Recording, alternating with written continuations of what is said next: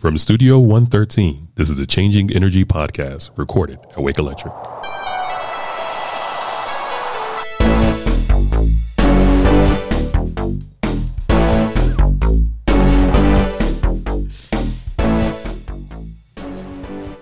Hey there, this is the Changing Energy Podcast, episode 27. Whoop, whoop.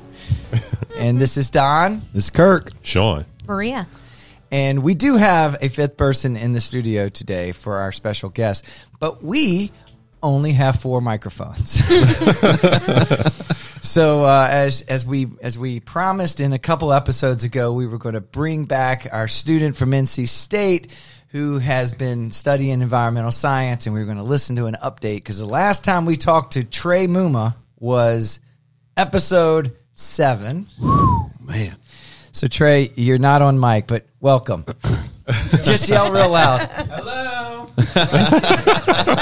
So episode 7 to episode 27. Oh, yeah. So every episode. So every 20 episodes from this point on, we're going to have Trey.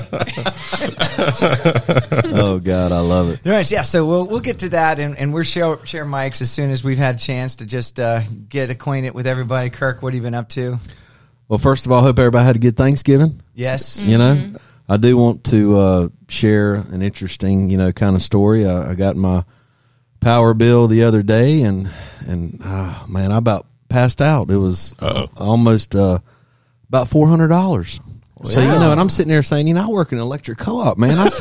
I need to know this stuff, all right? So I start going around the house doing some investigating, and I count up. Now, this is an old, farmhouse built in like 1953. Mm-hmm.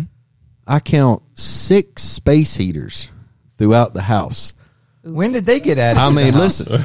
And then the back porch doesn't have any, heat or whatnot, but we have one of those rolling space heaters for Devon's, one of her cats back there. So we got to keep them warm. Did you know you had that many space heaters? It just must have slipped my mind that Just we had got that away many. from you. I mean, seriously, I'm not kidding. I opened it up, and I had to sit down with the family. I'm like, look, guys, I work for a power company. I mean, what is going to make your power bill high when the weather gets cold is space heaters. And this, real quick, let me tell you, this is what got me. So the other morning I wake up and I go out to the den. Now our thermostat's set on 76, okay, and we got 6 space heaters running through the house. Whoa. I mean, 76. yeah, it's hot in the house, okay. So I go out there, Golly. and my middle child, JC, I like to be 16. comfortable. She is sitting on the floor by the space heater that's got like the fake fireplace, and she's in shorts and a t-shirt. Right, because And- you want to right. be in a tank top in the winter and a sweatshirt in the summer. Yeah, yeah. And I said, what in the world are you doing? And get this, she goes, well, Dad, it's hot. My room's hot. I said, well, you know how you fix that? You cut the space heater off. It's got a little button or a switch. You turn it to off. So there's going to be some education opportunities in the Metcalf household. Well, may everyone learn from your dilemma. Yeah, my dilemma. Remember, space heaters will run your electric bill up. So I just had to share that with you. I could not believe it. That's good. Well, Dad, I'm hot. That's why I'm wearing shorts and t-shirt. Cut it off. And you're on a time of use rate at your house, I remember. That's right, So yeah. were they running those during the peak? Dude, I don't even want to talk about it. Seriously. It's that bad. It's too upsetting. But remember what I said, what the thermostat is on. 76. 76. Already. People come to our house, they'll take their jacket off, and they'll have summer clothes on. True story. I would. It's hot in there. That's what I'm saying. Good to know. Oh, man, even the skull passed I us. know. We still have the skull from Halloween episode yeah, I up guess we there. got to clean up. And it just fell over with that news. Sean, going. how are you? I'm doing well. That's good. Anything new and exciting going on? Christmas is around the corner now. Right. This is our December episode. So I was trying to look up some just fun facts about energy when it comes to Christmas lights and everything like that. Okay. All right. One thing that was interesting to me is that Christmas lights use about 6% of the nation's electrical load each December. Ooh. Wow, 6%. 6%. It's just Christmas lights. And if everybody remembers Winter Storm Elliott, how we had to have rolling blackouts on Christmas Eve. That's right. That's right. Everybody's like, well, Bah this is the humbug. day Just to cut the keep the lights lights on. Got to keep it on for the next 2 days. nonstop. Maybe, if instead of doing rolling blackouts, I wonder if we'd have been all right if the message had been just turn off your Christmas lights. We'd have gotten 6%. No holiday cheer. Save your energy. It would have knocked out 6% of the load right there. We need to remember that. That's a good one. That is good. Because that would have probably saved the grid. Yeah. And probably would have made people, a little happier than just, Yeah. your power's out. Turning their power off without telling them. Yeah. Yeah, there's a lot of other little facts here, but that to me was the one that stood out the most. Most of the other ones is like the first Christmas lights to decorate the White House was in 1894. Okay. By President Grover Cleveland. You could get 6% just if you turn the White House Christmas lights off. That's Yeah, right. if you think about it, yeah. Cool deal. Yeah, yes. I think last season we had done what it costs to do a turkey and the amount of stuff. So good. That's good. good I like stuff. that. That's good. What have you been up to, Maria? Not a whole lot, but I did mention earlier to all of you that our Spotify Wrapped came out, which is very exciting. Ooh. So I'll be posting that. I'm old. What is a Spotify Wrap? That's like, it looks through your entire year and gives you fun little facts and figures, like just some stats. It's really How are we fun. doing? Good. Well, I forget the exact number. I should have looked. Who's the number one listener? It's me. Well, no. It's me. No, it's me and 15 other people, but I'm one of them. So, Nice. which is, it's, Nice. it's literally my Well, job. thank you for listening, Maria. You're welcome. I was mortified when I saw it. I was like, yikes. Well, that's good. We get good feedback, but we want more. So make sure that anybody that's listening and likes what we're doing has questions. We're not doing questions this episode, so we're saving them up. So get yours in so that we can do a total questions episode very soon. Let's move forward with news, because I got a few.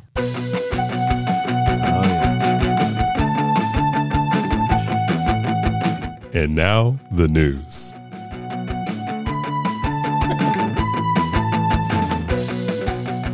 I just got to remember to cut Kirk's mic off when I hit those jingles. Or we could label them at some point. We could do something. Yes, he just responds to every noise he hears. He's like, Oh yeah, I'm like, wait, hold on, bro. we can't edit that part. Love it. I have a couple news items that I think are pretty cool. One, I quizzed everybody before the episode whether they had heard of the Lightyear. The Lightyear is a vehicle, and it is made out of the Netherlands. Oh. Okay. We've been talking about it. They've been talking about it for almost 4 years, but it actually started being distributed in middle of the year of last year of 2022. And it wasn't really over here, and here's why. Here's what it is. Let me talk to you about the article. All right. It is from a source, Electrek. That's spelled ELECTREK.co. And this is an article called Lightyear 2 Waitlist Goes Live. 500 plus mile range Wow. on a solar EV Oh. Solar. priced below $40,000 Oh my in the God. U.S. Kirk, you said above 6 figures. Yeah. No, this is the Lightyear 2.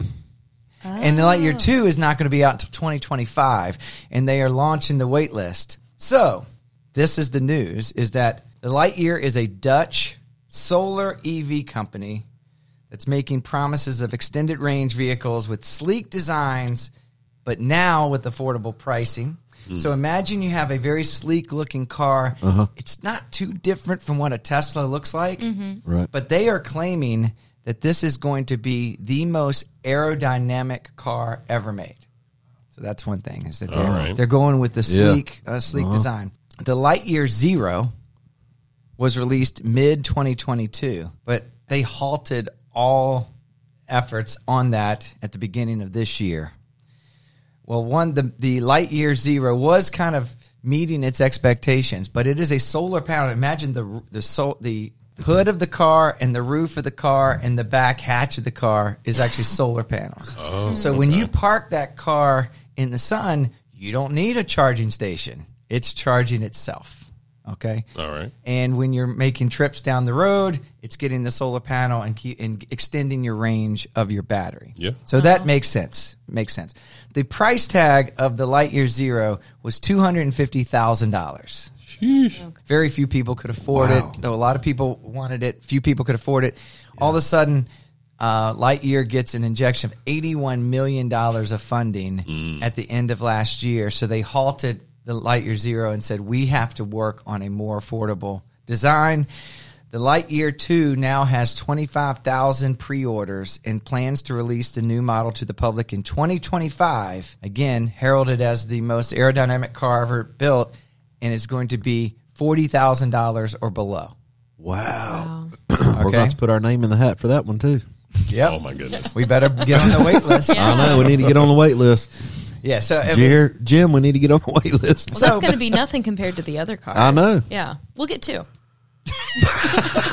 So it still needs a charge. It says the claim is 500-mile range between charges.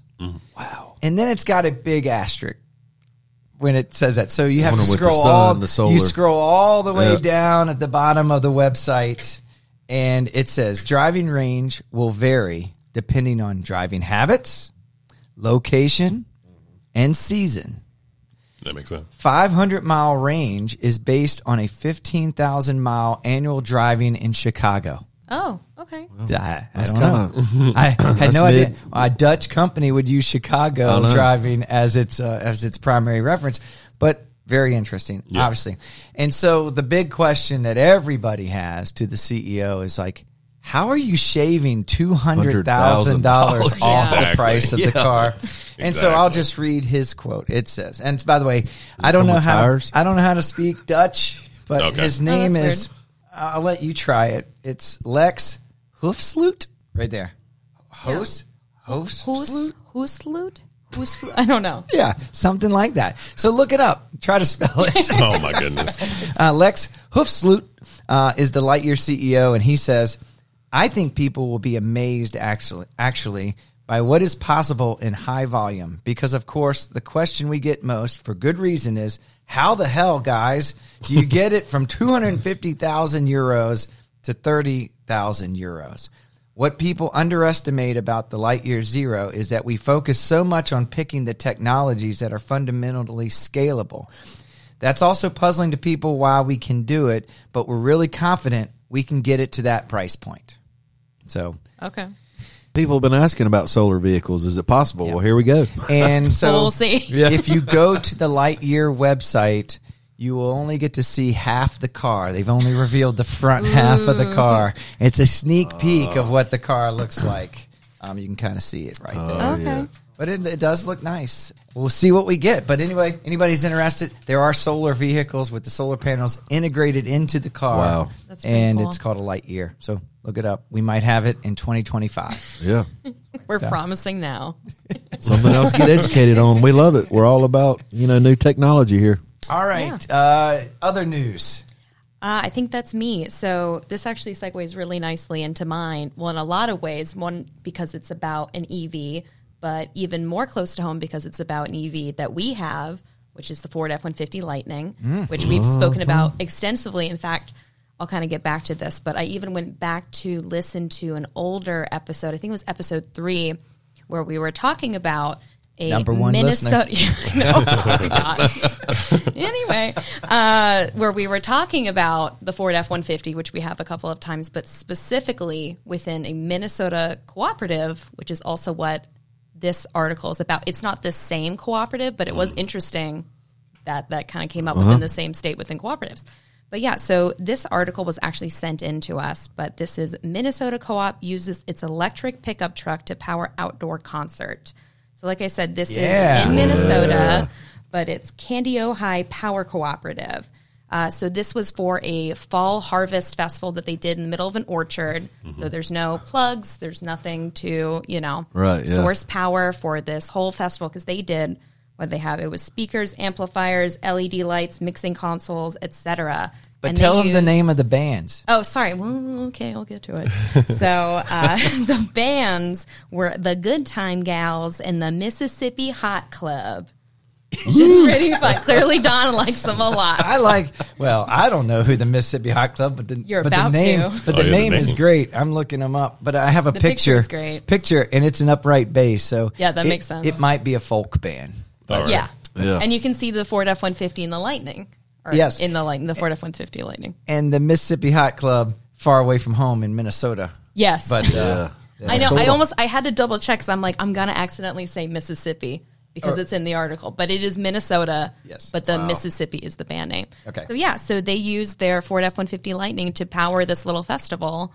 And it went That's really cool. well. And it was really cute. I'm trying to think. Yeah, I read the article. The best part of this article is how little power drained from the vehicle. Yeah. So Wow. that's what I was gonna ask. It says there because immediately people came to the concert and they started to get really snarky.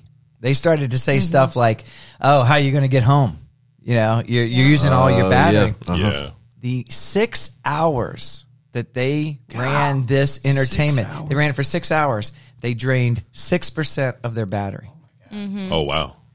And so I started to. How much do they have plugged up? Well, that's why I a started lot of questioning. stuff. Yeah, that's- I started questioning. I've been in a band. Right. I have band equipment. I play music. So I started to think about it. You know, you can get a PA system, a small PA system at 300 watts. You know, you add up to 300 watts. If they're using the PA system and it's a folk band, they just have a couple mics. The mics are not powered. They're powered off the board, so they don't add to the power. The LED lights are probably 50 watts each, and they probably didn't have all that many. I looked at it's a pretty small venue, but they had maybe a few lights. I added it up. All they needed to get to was 1,300 watts, and then the numbers add up, which to me, the PA system at 300 watts, a few lights, the soundboard plugged in, it's easily at 1,300 watts. Yeah. And so you add that times 6 hours, you're basically at 6% drain of the battery, and the battery still has, I can't do the math. Trey, Just what's dub it in. 6% of 131? 7.86. So it ran the band That's unbelievable. for 6 hours and only used it 7.86 kilowatt hours. Pretty good. Wow. That's really cool. Yeah. So CEO Ryan Nelson says he's trying to cut through the skepticism of a lot of people and just give them facts, which is what we do at Changing Energy. Right. We try to just tell you, listen, here's the facts. If you do the math, some of these things are kind of mind-blowing, but it's how it works. So I was in, like I said, I was in a band in high school, and there were many a times when we were asked to play on a bed of a flatbed truck in the field, because there were a lot of field parties in my high school, and we'd have to run extension cords, Oh my God. across the field Yeah. to the farmhouse. Yeah. Now you just pull the Ford Yeah. F-150 Go up, wherever. and your band can play Bring the anywhere. lightning. Yeah. That's great. Bring the lightning for the lightning. That's really cool. That's really, It's really cool. cool. Okay. Good article. Good article. That was great. Oh, it just says, it closes, the article closes by saying the cooperative was so pleased at how engaging this project became. They didn't know but everybody was asking about it, and suddenly it became a big topic of Yeah, conversation. and they had a lot of requests to do more events like it. And all the Yeah. naysayers, like you were saying, were suddenly very interested in the applications. Because, again, it's rural of, local Maybe we should try trucks. something with our lightning. There you go. This is Seriously. Hopefully that just sparks an idea in your head there, Kirk. Yeah, but that was a really cool and natural way to engage conversation about vehicles like that. Yes. Yeah. Okay, so let's move forward. And I have one more article, and this is from theenergymix.com. Ooh. And I'm just going to call this topic Mix. Beautiful Mystic Microgrid. Wow, mystic. Beautiful. And so what I'm going to do right now is I'm going to pause this podcast, and I'm going to show the people in the room a video, and we'll talk about the video. All right. Cool? Ooh, wow, I like this. Okay.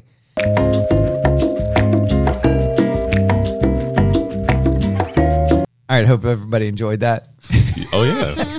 Okay, so we just watched a video. It's about a minute long on this company called Southern Beams Build. They're out of San Francisco.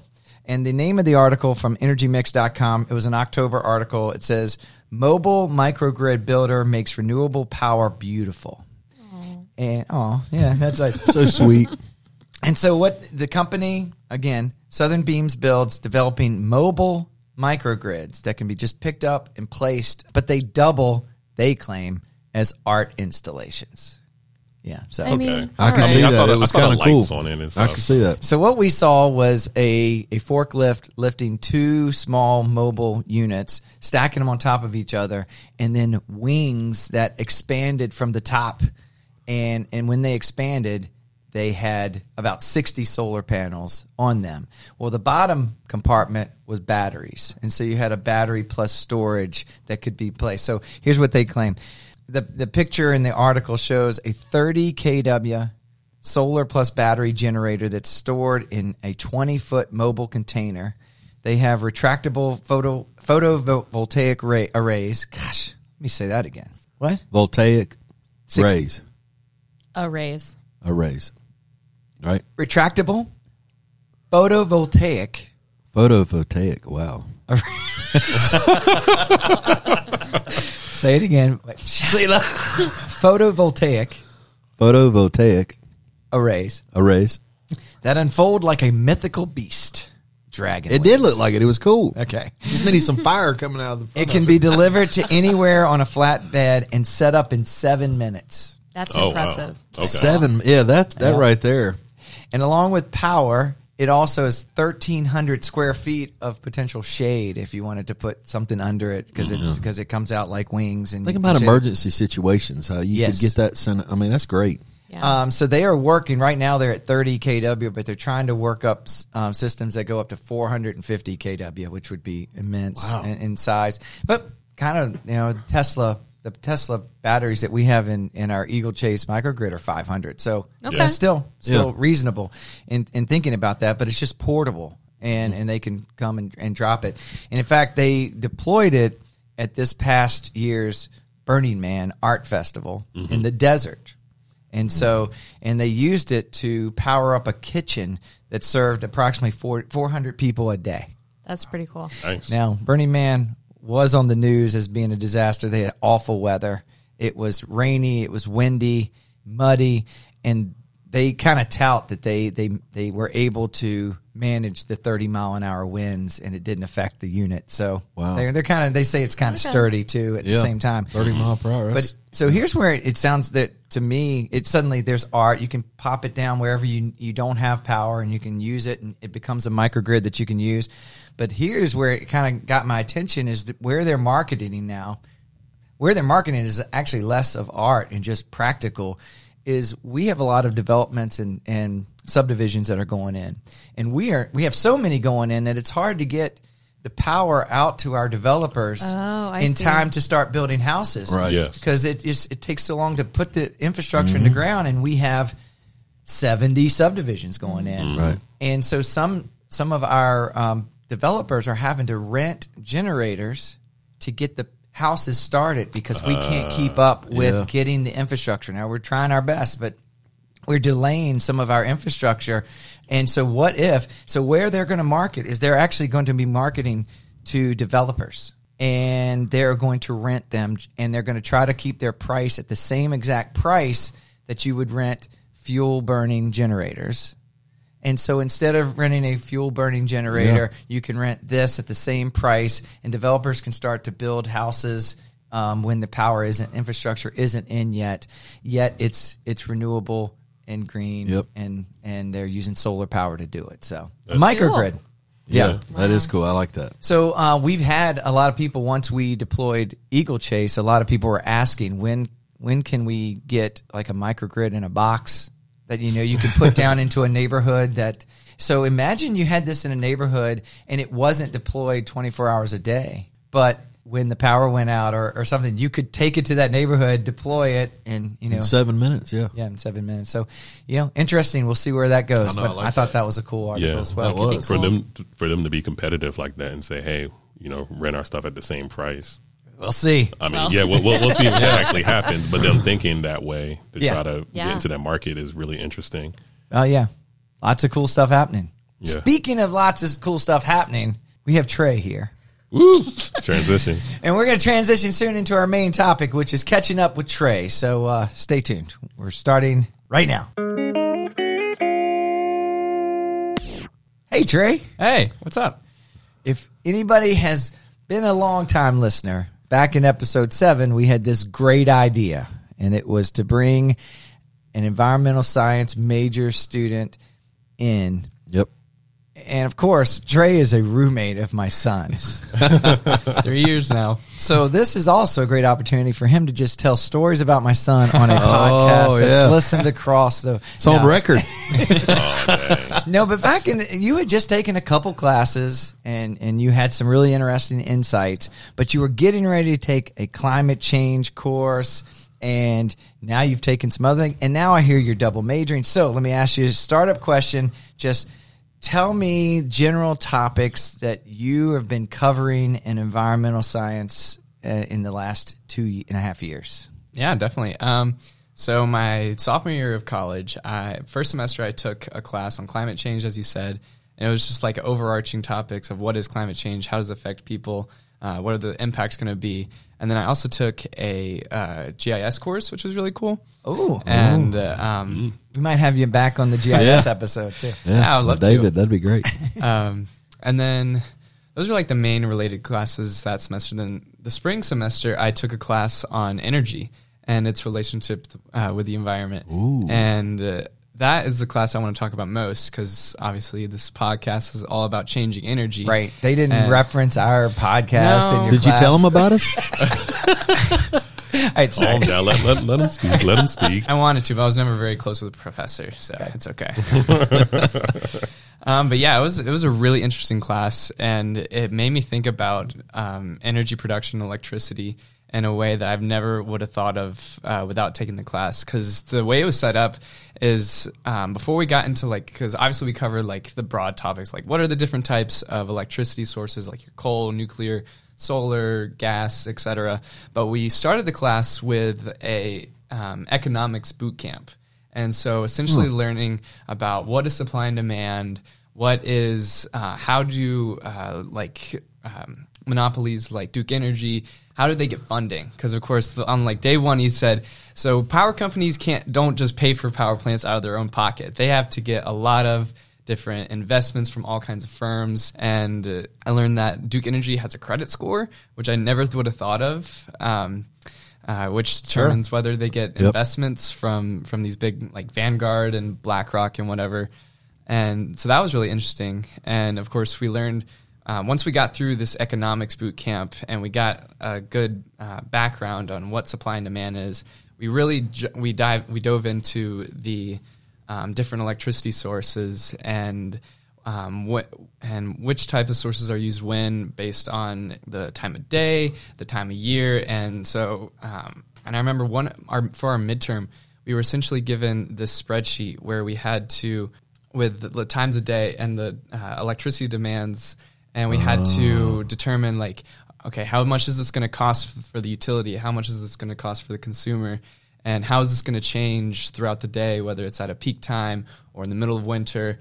And so I thought that was really cool. Oh, yeah. We talk about that, and that is our business in a whole. Is that we're constantly monitoring the cost of our wholesale power at given days and trying to design a rate. And I'm glad that you brought up the economics of a Duke Energy because they're investor owned and they are regulated by the commission. So they don't get to just set their rate at whatever their stakeholders Expenses are and whatever their stakeholders want to make, because they're for profit, and if their stakeholders want more money, just raise the rates. No, they can't do that. So they have to earn a return. So when they go to build a power plant or they build more infrastructure, they go to the commission and say, we have to build this, and we have to have a return. And so this is the rate that we would like to, and so the rate has to be approved. But when it gets approved, they've got a guarantee rate of return. Yep. At that point. Yep. We are not regulated by the state. We are member-owned. So our board of directors look at our bottom line, and we say, we need to build this substation, or we need to build this line. And we just basically say, do our rates the way they are support that or not? And then we decide whether, and we've been very fortunate.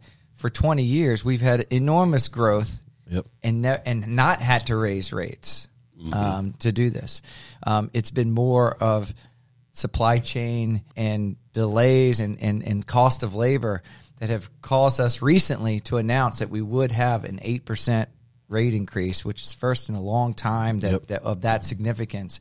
And so, yeah, it's just that time. But Duke does it completely different. It's not. It's we have to present what we're building and get a return on that.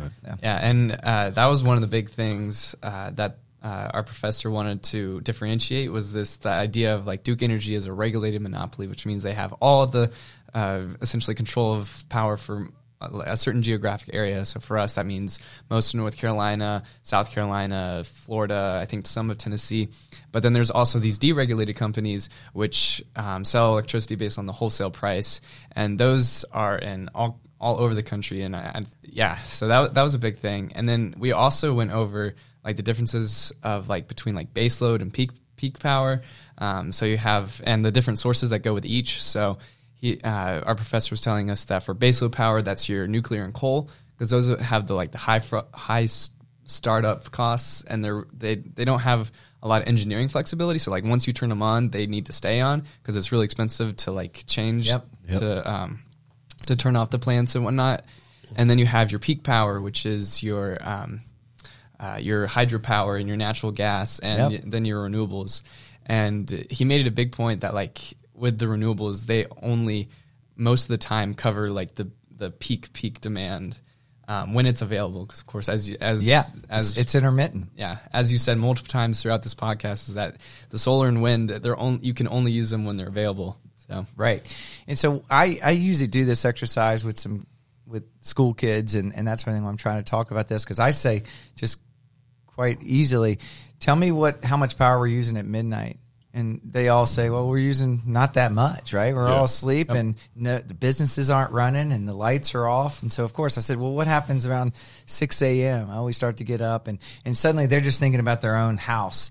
And they start to say at 10 o'clock, it kind of levels off at 10 o'clock because the sun's now come up and the temperatures are kind of stabilizing. And then what happens at 5 o'clock? Oh, well, power goes up. Everybody comes home and they start cooking and they start turning on lights. And then what happens at 10 o'clock? Well, it starts to go down again, right? Mm-hmm. And I said, great. Now, when's the sun shining? And they draw the sun, and it's right in the middle of the day. And I said, well, what do you do with these other times, like the early morning and the late?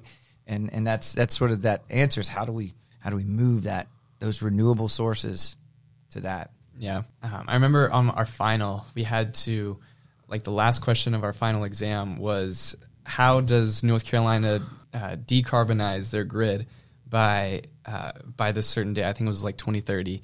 And we had to essentially like create a plan as if we were the North Carolina Utility Commission to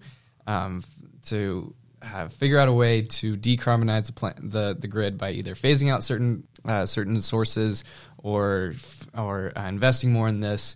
And so, what was your answer? My answer? Oh, yes, I was going to say. Did you pass? I did pass. No, what I remember putting is, so like a big thing was that we need the base load and the peak power. And so for the base load, I put nuclear because that's pretty low carbon. Like once it's on, and you just got to leave it on. And then I also put coal as base load just because it's pretty cheap and it's pretty reliable. Did y'all talk about carbon capture?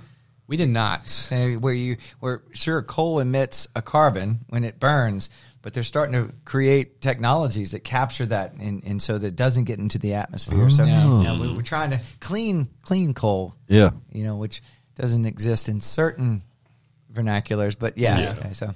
But of course, like coal is very carbon intensive, and so like what I said is that like we need to phase out coal by this certain date. So I think I put like 2030, because of course we can't just turn off all the coal power plants. Because one of the big things that was mentioned in the class is that these monopolies have these big investments in these coal plants, and like if they just decide to turn them off one day, that's a ton of money that's just went down the drain, and their investors won't like that, and so they wouldn't want that. And so the better idea is to phase it out by disincentivizing its use, whether that's through a carbon tax, which of course has its own problems. But then for like the peak power, I said not renewables.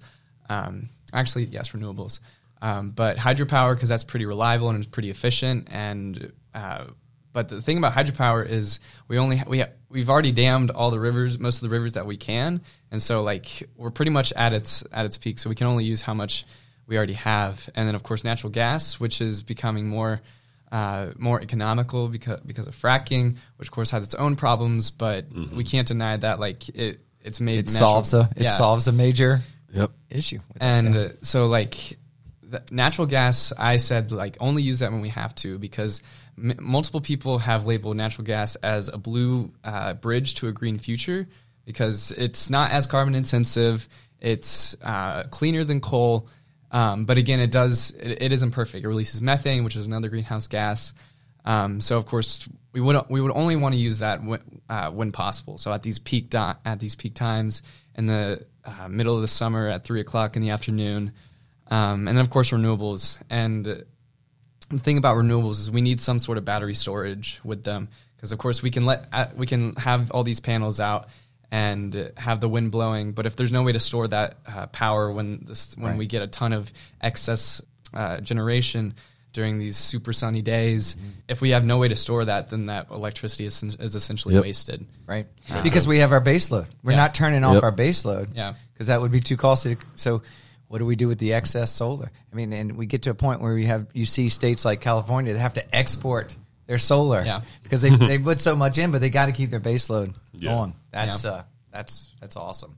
And batteries would be a great way to handle a lot of that. Sure. And we just got, and we say batteries, but we got to think about any type of storage. And there's lots of different storage techniques, whether it be air pressure or water, or pumping water to the top of a mountain and let it come down, like creating our own hydro river, and that sort of thing. And all that is using energy now and storing it and then getting it back later. So that's all. And I think you're right. And I don't know if they talked much about microgrids, because if you can't build nuclear, and of course you can build nuclear, it's just regulations are so hard, and nobody wants it in their backyard, and it's super expensive. Yeah. So I mean, we are hoping to see a lot of small modular nuclear, where you instead of a gigawatt power plant, you see more like 35 megawatts, plop down in an area, geographic area, which would be great. And that sort of becomes a decentralized grid, which is what we expect to see as well.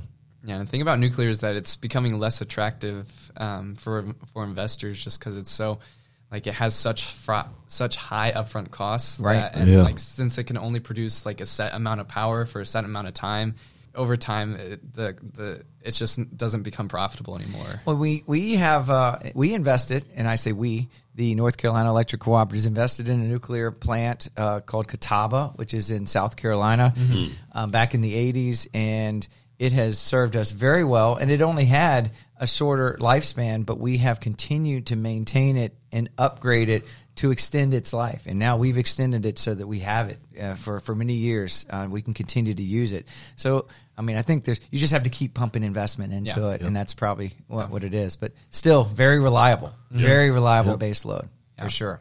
And it's clean. It is clean. It's clean. Have they studied anything with electric vehicles? Have they talked anything about that? The class wasn't really. Electric vehicles were mentioned, but that wasn't really a huge part of the class. Right. But say if every electric vehicle becomes a battery, it is a true. battery. Yeah. There's distributed batteries right there across our system. So that's another thing that we're trying to pay close attention to and see. But all that's extremely interesting about, especially the financing, because that makes co-ops and IOUs so different in that respect. Anything else? Yeah. So, as an electric utility, have y'all heard about the utility death spiral? No. God, you scared me. What is laugh. Utility death spiral. So it's pretty cool. Or actually, it's not cool. It might not be cool for y'all, but in terms of in terms of fighting, in terms of addressing climate change, that's been that's a topic that's been more researched in. And so what it is, it was one of the last topics we went over in the class. Is this the climate change? No, this is the energy Okay. class. Okay. And so the utility death spiral is this positive feedback loop all centered around rooftop solar. So recently, as solar has become more affordable for the average family, it's been gotten a lot more attractive for people to invest in, because it is an investment. It's not cheap. My dad, in fact, just got solar on his house, and it was I was there as he was discussing with the solar Installer. installer on like what the cost is, and it's like, I don't remember, it was like without the new tax credit, it was like $17,000. Sure. But like, Do you know the size? Do you know the KW? I think it was 8. It sounds kW. right. Okay. But anyway, so as more people get rooftop solar, because it's becoming less expensive, there's tax credits now, and so a lot more people are getting it. And with more people getting solar, that leaves out customers for the utility to serve electricity to. And now that these people aren't buying electricity from these utilities, they lose revenue. And so in order to make a profit, they have to raise their cost. Their costs have to go up, which means they have to charge more from the consumer. And so as more people get solar, the utility has to charge more to make the same profit, which drives up prices for people who do not have solar, which makes solar more attractive for them. So it's like a domino effect. Yeah. So, Yeah.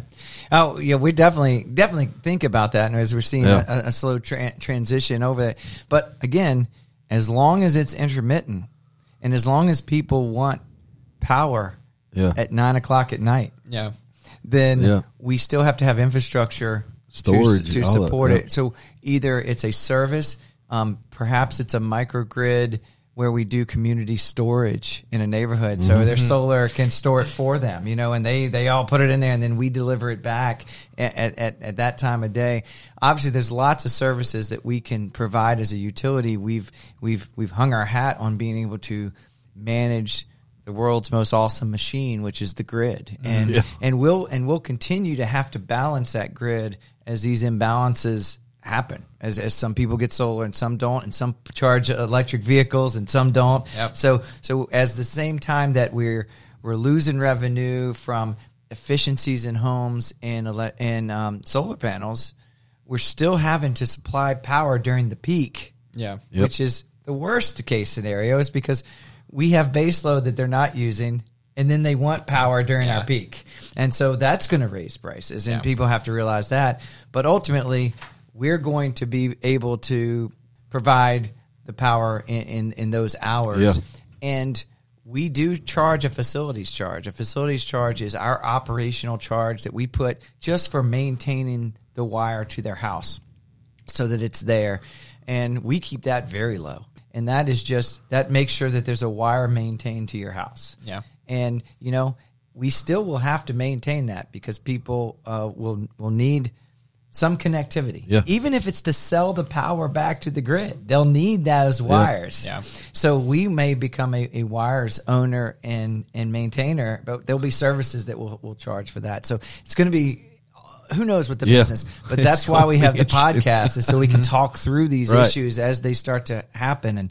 And that's a great idea. I hope the death spiral is a long ways away. But I got another 25 years to go, so let's wait. That's right. Yeah, he was mentioning how it's like, yes, it's very far away, but it is like we're starting to see like evidence of that happening, where more people are switching to solar just because it's more cost effective. But of course, like, not everyone can get solar, because whether they can afford it or whether it's just not practical where they live, and so these people have to stay with the utilities. The good news is people are also switching to beneficial electrification, which is moving away from fossil fuels like tractors for farmers. They're going electric. Yep. So they used to burn fossil diesel fuels to do that. Now they charge their tractor and use it during the day. That's electricity we weren't selling before. So right now there's still replacements happening because everything is going electric because it is an affordable resource. It's electric. Boogie, woogie, woogie. Sorry, I had to say that. So, what has changed? Has it changed your perspective on what your career is going to be? What do you think your career is going that's to a be? good Where are you question. headed with that? Oh. With I like all it. this perspective. Yeah, I like it. Oh, that's a classic. What do you want to do when you grow up? Yes. Yeah, so I've always I've always been interested in like environmental protection, and so like I would ideally want to go to do something with consulting, so like working with different clients to ensure that if they're like trying to do a new project, that they're staying within regulations, obviously, and then like offering advice like how they can be more sustainable and more efficient and whatnot. And but I've always been interested in electricity, so energy management is something that's really cool. And then this past semester, I've been taking a class on toxicology, and one of the last things we talked about was like metal toxicity as it relates to electricity. And so like maybe if like research is like in my future, that would be something cool that I want to look into. Yeah, one of the things, and I don't know if y'all have hit this or not, but we kind of talked about this in the last couple episodes, is our goal to reach zero carbon in 2050 is almost reachable by building solar panels and wind. Yeah. That can be done. It's just that you have to put those generators where that resource is abundant. Where's the wind abundant? Down the middle of the country. Where's the solar abundant? In the Southwest. And so if you put that where it's most effective, you need to build transmission lines to get it to the source. And very few people have paused to say how much transmission has to be built to support this effort. And the answer is 200,000 miles of transmission has to be built to do this. Yeah. And so it reminded me that that's sort of the new research is, can we change the metals in the transmission lines to get more capacity out of existing without having to get more right of way, build more structures, and that sort of thing. So I think that's going to be a real scientific achievement if we don't have to build that much transmission. We just have to upgrade it. Yeah. Save us money. So. Yeah, because I remember we looked at this isn't necessarily regarding transmission, but the Tennessee Valley spill back in I think what it was 2008, and looking at the effects to ecosystems after that much coal ash was spilled into this area. And it was huge. And so, like, how do we prevent that in the future? And if something of that magnitude happens again, how do we protect species that are vulnerable to that? So So I think you're on a right path, because I think every company, regardless of what their business is, they want to have a sustainability aspect to their business. And electricity is just one of the top ones there as well. But there isn't I think you're going to be very hireable. Yeah, I applied to an internship. I applied to an internship with Duke Energy, and what I would be doing is I haven't heard back yet, so fingers crossed. I would be stationed in their nuclear plant in New Hill, which is like a little southwest of Raleigh. And we would be doing species surveys of the river that goes right next to the plant, because that's where they discharge the water that they use to cool the towers. And we will be doing species surveys and water quality testing, and so that would be really cool. Yeah, so nice. That'd be interesting. Very cool. So, what are we going to do in episode 47? Trey works at Duke Energy. Yeah. Well, then I would have graduated, and hopefully I'll have that. What's it called? The solar car. The solar car. You'll have That's right. 2025. It'll be out. Yeah. The Lightyear. The Lightyear. There we go. We'll all be driving Lightyear. Yeah. Yep. Which like is scary Buzz. too, because what I didn't say about the Lightyear is that kind of goes against what our we were kind of hoping that cars would take the place of some of the efficiencies and some of the solar. But if the cars become solar, they're not charging. They're not buying electricity too. So dun dun dun. There's that spiral again. Yeah. But anyway, maybe we'll have that, and we will find our place. Yeah. In it. So, well, Trey, thank you for being here. Of course. Thanks for coming having me. back. Thank you. And It's good been luck great. in your second semester of your third year. And you're double majoring now. Yes. And your two majors are? Environmental science and environmental technology and management. And I just added a minor on renewable energy assessment. Wow. So That's good. Yeah. Renewable energy assessment. Is that, tell me what that would give you. So I would learn, like, of course, what are the different types of renewables, but like we would also go into where is it practical, both financially and logistically. Like, is the land there to put these solar panels, and do we have the money for it? Okay. So I think that do we have the land for it? Yeah, I was going to say. There's only so much. I was touring the University of Charlotte. I have my daughter is interested in architecture, so we were touring the architecture school, and I was looking at some of the projects that were sitting around that the kids were working on, and they were working on vertical mounted solar panels. So a wall, and they were like 4 stories makes tall, sense. Yep. and they were going vertical, not horizontal, which Okay. was taking less land space. Sure. Yeah. Yep. Kind of an eyesore, but Kind of an eyesore. Yeah. Unless you made It's them like look the tree-looking antennas or Unless whatever you they made have them out look there. like dragon wings. And Exactly. then, well, then that's fine. That's fine. Where's the art? well, we look forward to catching up with you here and there, but thank you for being here. It's great perspective and Yep. great to hear what things are being studied in schools, and we're glad your generation's coming up behind us to take Yep. care of the death spiral. Yeah, That's right. it's inevitable. All right, with that, we're going to close out this episode, and we do that in one way, and let's let Kirk do this. Oh, yeah. All right. All right, you listeners. You can reach us by calling us at 919-863-6331 or emailing us at changingenergy@wmc.com. Please follow us on Twitter at ChangingCapitalNRG, Facebook, Changing Capital NRG, Spotify, and iTunes. Please leave us some feedback. Send us some questions. We'd love to hear from you. We just love you guys. Thank you. Aw, we love you too, Kirk. All right, that closes up episode 27 of the Changing Energy podcast. 3 more till 30. 3 more Yeah. till 30. we're going to have a birthday. We will party. Birthday. 2024 birthday. That's right. Stay tuned. I'm going to tease our next episode. I hope to have some banter on the great town of Las Vegas because Yeah. Kirk, you're flying to Las Vegas. I can't believe it. Yes, sir. Yep. Kirk is not a flyer, so we can't wait to first hear about his flight. That's gonna First be in flight. His first in flight. Devin said she's going to hold my hand the whole way, so That's right. I'm really surprised. I imagine there's still a chance he's going to rent a van. That's a long A drive. that's a long drive. I looked at it. I said, no. You looked at it. But I think you have a couple shows, and I do. And you are going to ultimately see the band U2 in the Sphere Yes. at Las Vegas. Looking be so forward to cool. it. It's going to be awesome. Well, get ready to tell us all about it. We'll cover that in the banter of episode 28. So stay tuned, everybody. Don't lose Love too it. much money.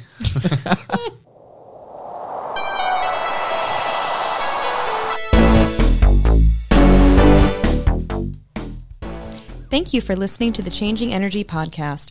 Our broadcast team consists of Don, Kirk, Sean, and Maria, with special appreciation for our producer, Ira Osby, and also Leanna Rivers, artistic and social media guru, Deshaun Gibbs, music and everyday smiles. We look forward to you joining us on our next podcast. Until then, keep the energy going.